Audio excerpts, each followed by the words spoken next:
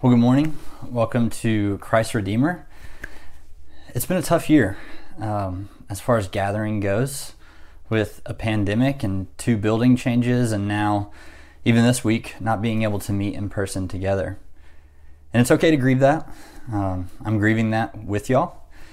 But the Lord, in His mercy, has allowed for us to even gather through creative means. So while we grieve, we are also grieving not without hope, as the scriptures say. Today we are going to continue our exploration into the 10 Commandments. We're going to be looking at the 5th commandment today, which is a command that on the surface sounds pretty simple, maybe easily applicable, and even quick to dismiss. It's a one-sentence verse that many of us probably heard as children, and many of us as parents probably preach to our children often. The temptation for us would be to make this sermon directed only towards children and how they relate to their parents.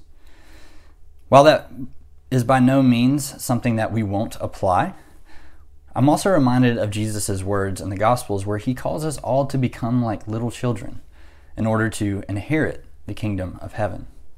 So as we enter into the fortress of God's glorious word, we need to heed the instruction of St. Augustine as he tells us to enter in through the low gate, to enter into God's word with humility, and to see how we might be able to apply this in all phases of life.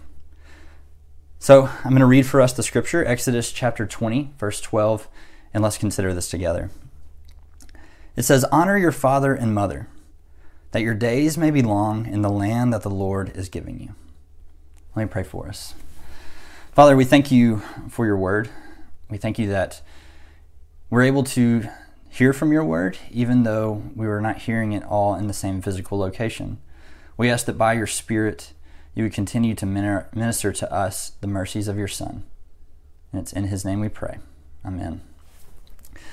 If you've ever had a manipulative parent, an abusive boss, or a narcissistic authority figure, you might understand how Israel is feeling at this point in the book of Exodus. They have just left the oppressive grip of Pharaoh in Egypt, and they still bear the wounds of his misuse of power. And many of us have had this experience, so understandably, us, like Israel, would be skeptical of trusting any other authority figure again. The temptation for Israel in the wilderness at this point would be to become a group of self-reliant individuals, trusting no one but themselves to call the shots in their life. Many of us know that temptation well, and so we can identify with them with the harsh reality that God gives them this 5th commandment.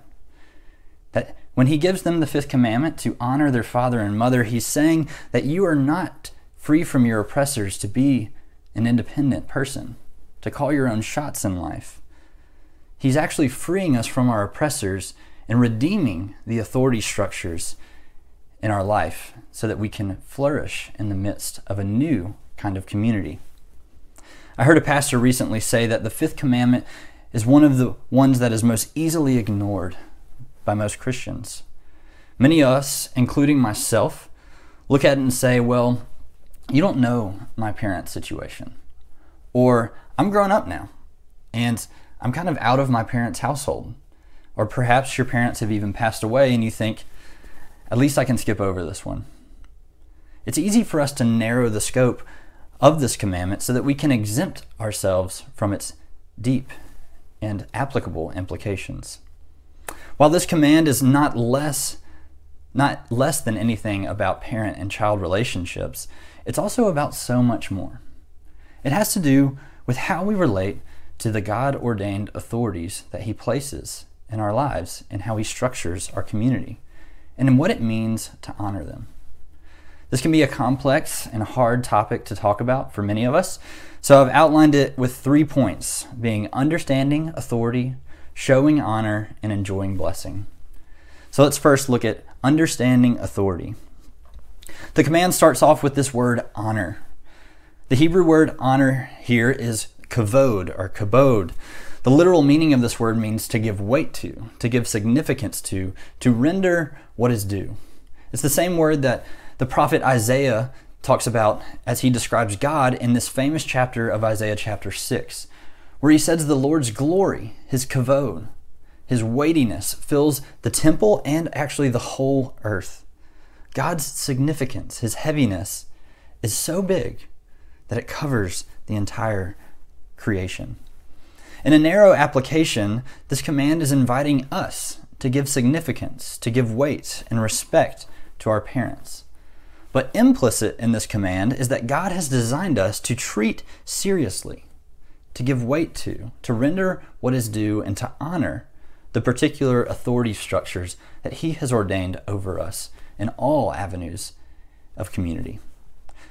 We see in the New Testament and even in the Old that parental relationships are not the only relationship of authority that we see in the Bible. The New Testament talks about in Ephesians 5 and 6, wives submitting to husbands, bondservants to masters, and children to parents. 1 Peter 2 and Romans 13 talk about our role as citizens and our civic duty to submit to the governmental authorities. 1 Timothy 3 talks about elders and deacons having an authoritative oversight of the church and how the church is called to submit to their leadership. One of the reasons that God gives this command is because in sin, he knows that we don't like authority. If you think back to the Garden of Eden, the first sin that Adam and Eve committed was the usurping of the natural authority that was baked into the created order. They wanted to be like God instead of being under God's rule. And ever since the fall, that same spirit of trying to usurp authority, to be self-reliant, to be an independent individual, is also at work in us. Just think about us. As children, many of us do currently or did think that our parents were out of touch, that they were too strict or overbearing, and that we didn't need to listen to them. My generation, millennials, has this funny way of dismissing anything an elderly person says these days by just calling them a boomer, which is just a translation for, I don't think anything they have to say is valuable. As employees, we tend to never like the boss. As church members, the leadership is always the problem. In sum, as sinners, we naturally don't like authority over us. We don't want it, we don't trust it, and it's always the problem. If we could just be our own boss, whether it's in the family, or in our job, or in our church, then things would run well, right? But God is here in this commandment telling us to honor our father and mother and all the authorities that he has placed over us. And my question, and perhaps yours, is why is God concerned about what we think about our parents, our bosses, and our church leaders? If we're fully devoted in our spiritual lives to worshiping him, what does it matter what I think about them? What does it matter how I act towards them? And this isn't an easy question to answer because these relationships can be complex. They can be hard to navigate. Just think about Israel. They had a story of abuse. The authority that Pharaoh had over them was used to dehumanize them, to manipulate and abuse them. And we have those same stories where bosses have perhaps mistreated us, or even said things that were inappropriate to us, or even in darker times where a parent or a relative that had authority over us emotionally or even physically abused us. And perhaps this verse was even used in the process to try to get your submission, to try to get you to obey. This commandment can seem harsh. It can seem like a license for people in authority to abuse. And is God asking us to honor these people by bowing to their demands, by cowering under their authority? We'll come back to this later, but the point I want to make here is that just because authority in our relationships is often misused, doesn't render the concept of authority completely useless. Authority properly structured in community can actually be an avenue for us to experience true freedom and true blessing in the midst of a community.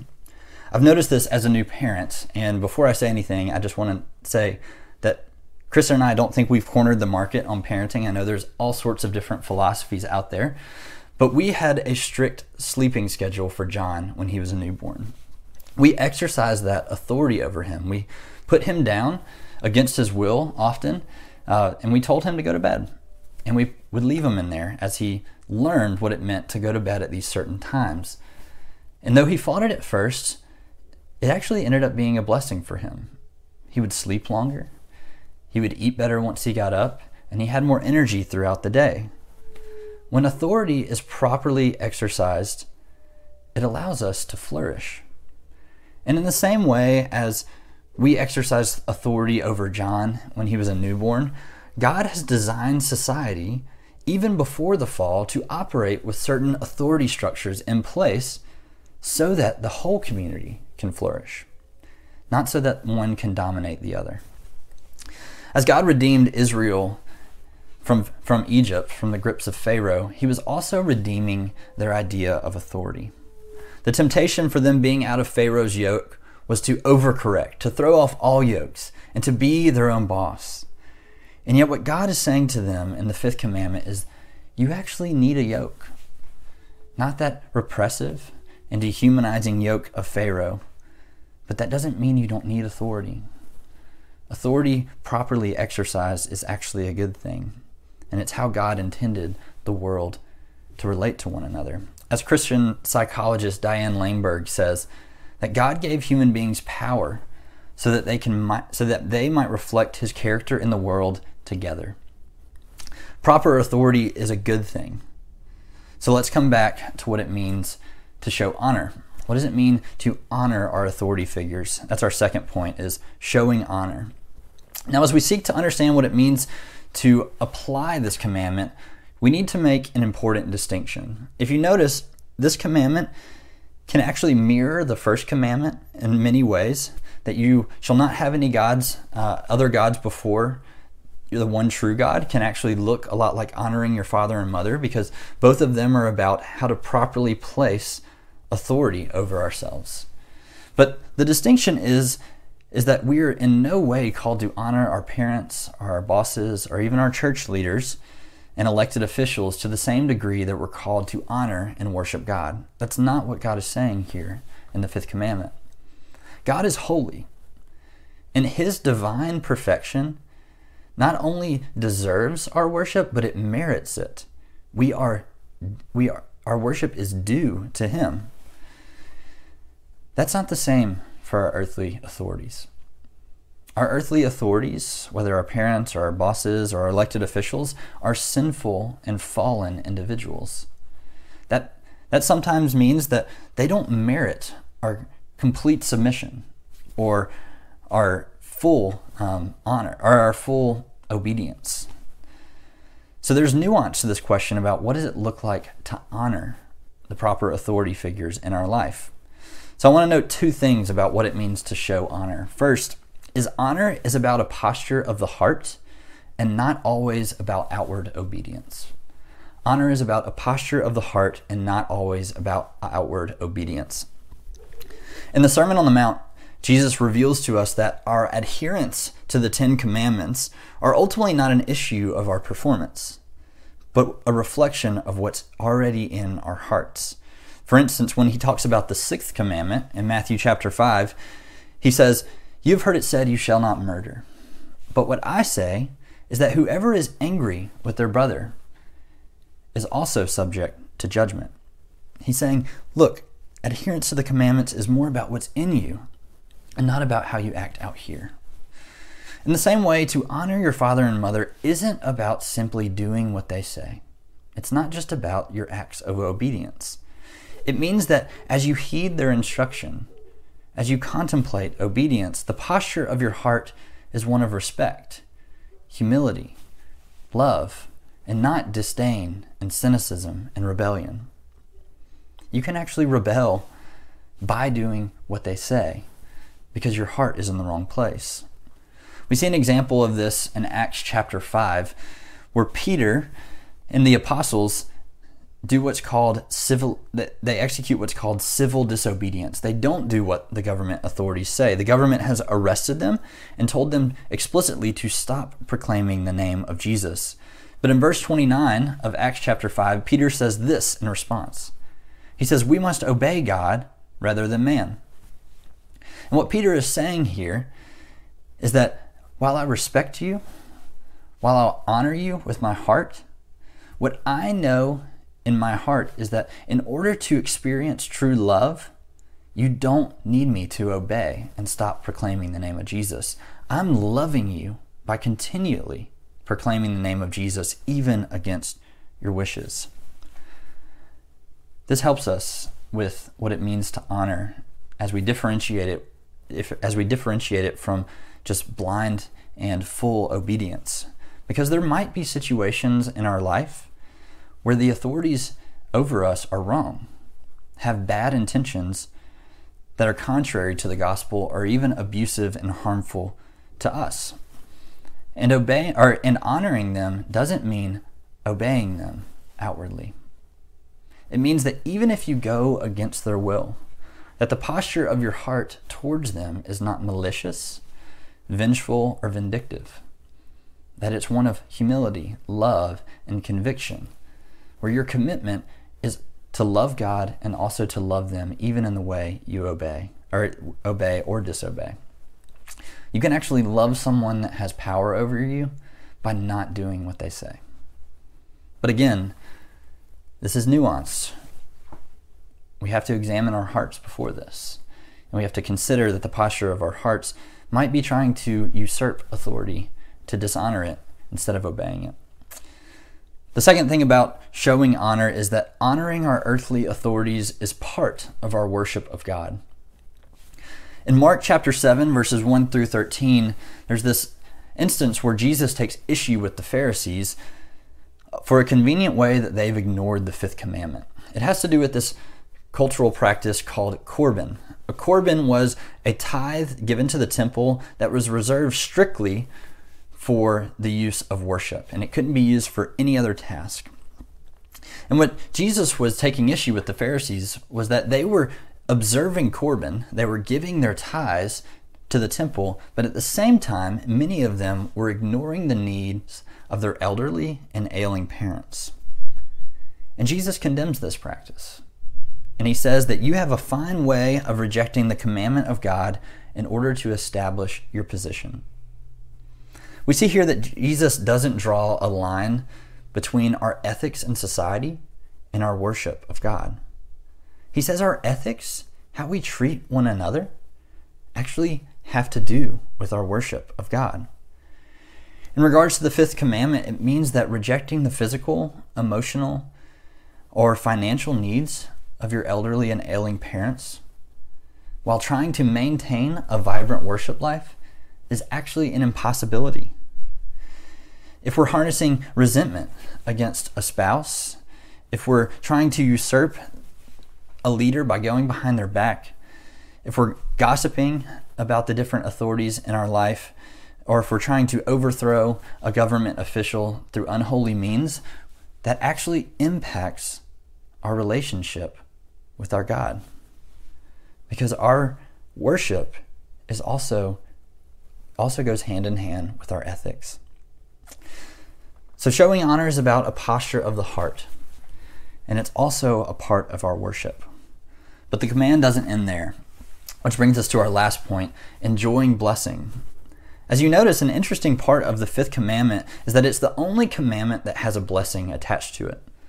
Look back at the fifth commandment with me. It says, honor your father and mother, that your days may be long in the land that the Lord is giving you. While this is unique to the commands, it mirrors a lot of the wisdom literature, specifically in the Proverbs, where instruction is oftentimes attached with a blessing on the end of it. For instance, Proverbs 3, verse 1 and 2 says, my son, do not forget my teaching, but let your heart keep my commandments, for the length of days and years of life and peace they will add to you. There are many different opinions on why this blessing is added at the end of it. But what I think, and in my opinion, is that God knows the fifth commandment It's one of the hardest for us to keep. And he wants to give us an incentive of sorts, a vision into a life of blessing that follows from observing it, from submitting and honoring the authority figures in our life. For Israel, I've mentioned that they were gun shy in regards to the different authorities that God was trying to redeem in their community because they were still bearing the scars of abuse.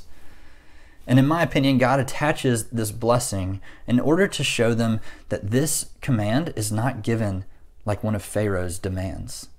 God's saying to Israel, look, this isn't Egypt. I'm not Pharaoh. When I give commands, they're not the same as Pharaoh's demands. Pharaoh's demands were meant to shorten your life, to dehumanize you, to abuse you, manipulate you, and ultimately kill you.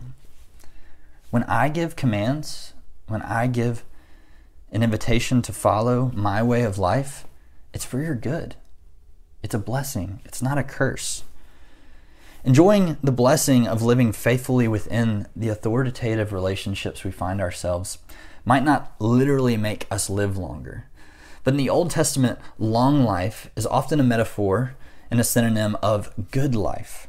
A life that is whole, it has integrity, it's being well lived. And what God is saying at the end of this commandment is that the good life is not found in being your own authority, being self-reliant in an individual. It's actually found in finding your faithful role within the context of a well-ordered community.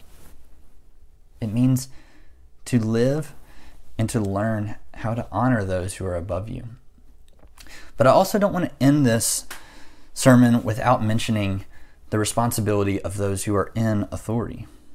Whether you're a parent, a boss, an older sibling, or even a leader in the church, before we ever expect to receive honor from those whom we have power over, we must first reflect on the nature of the power that we have in the first place.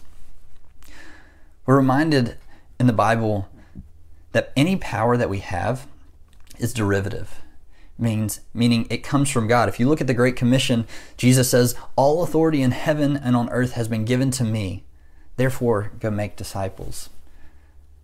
What he's saying there is, look, the only reason you have any authority in life, and even in your communities and even in your family, is because I have that authority, and I'm giving it to you to steward. We cannot expect or demand honor from those beneath us if we ourselves are not honoring and stewarding the power that God has given us in a way that is faithful, in a way that models God's character and how he uses his authority. As we seek to apply the command as both inferiors, those who are under power, and superiors, those who have power, I want to direct us to an amazing chapter, or amazing piece of scripture that we see in the book of John in chapter 19. It's the scene where Jesus is suspended on the cross on the verge of death. Out of his side is already spilling blood and water, and he's taking his last physical breath. And at the same time, he's also starting to take on the sins of the entire world. Yet in verse 26 and 27, we get a stunning view of the heart of Christ, where his mind and where his will and where his heart lies in the midst of this very agony. John chapter 19, verse 26 and 27 says this: When Jesus saw his mother and the disciple whom he loved standing nearby, he said to his mother, Woman, behold your son. And then he said to the disciple, Behold, your mother. And from that hour, the disciple took her to his own home. I want to let that sit for a second. Of all the personal concerns that Jesus could have in his last breaths of life, and even spiritually, as he considers what is about to happen to him, as he takes on the wrath of God, his chief concern was fulfilling the fifth commandment. He wanted to honor his mother as her son, to make sure that she was taken care of after he passed away. So he gave her to one of the disciples, to John, so that she could be provided for. That's what it looks like as an inferior, to honor and to show respect and love to those who are above us. But there's also another side of the coin. Because Jesus isn't just Mary's son. He's Mary's Lord. He is, in a very real sense, her supreme authority. And while he was simultaneously honoring her, he was also taking on her sins, bearing her burden, her guilt, her shame, so that she could be a daughter of God. That's the way Jesus stewarded his power. That's the way Jesus showed how to use authority and what it means to steward it in the world. There is no clearer and more beautiful picture of the fifth commandment than this. That in Jesus' humility, he shows us the beauty of what it looks like to honor your father and mother. But in his authority, he gives us a picture of how God intends for authority to be used. And the good news is that on that same cross, the very moment where Christ was both honoring and serving his mother as her son and her Lord, he was also taking our sins upon himself. All our misuses of power, all of the ways as inferiors that we have tried to usurp the authority structures in our life, to go behind their back and to be a self-reliant individual. He takes that upon himself and he gives us his Holy Spirit to redeem our idea of what it means to live in his world, where living in community is not a burden, where it's not survival of the fittest, that power just means an opportunity to abuse and use, and that being out of power means that you have no power to do anything. We all, as God redeems us through his Spirit in the midst of community, have a particular role. And we're invited not out of obligation, not out of some authoritative, demeaning demand that God gives. We're invited by this same Jesus, whose heart is for our good and intends to bless us as we follow him. Not Pharaoh, who wants to oppress. We're invited by this God, who loves us and cares for us, to live in the midst of community here on earth as we prepare for heaven by modeling his character in the world. And we do it not by our own strength, but by his Spirit, who lives and moves and works among us, all by his grace. This is our invitation today as we consider the fifth commandment, to consider where we're at, to consider the ways in which we are inferiors and are called to show honor to our superiors, but also we as superiors, those with power, are called to steward that power for the good and blessing of others as we learn more and more together what it means to be loved by Jesus in this way he shows us on the cross. Let me pray for us. Father, we thank you for your love that will not let us go, your love that on the cross crucified our self-reliance and redeems our idea of what it means to live faithfully on this earth, that our relationship with you is not just about me and Jesus, but it's about us and Jesus. So Lord, as we try to order our community, our church specifically, as we try to find a building, as we continue to grow and try to model your Spirit, Lord, would you conform us by your love? Would you captivate us by the beauty of the cross? And would you empower us by your Spirit to rejoice in you, to enjoy you, and to also model you in this world? And it's in your matchless name we pray.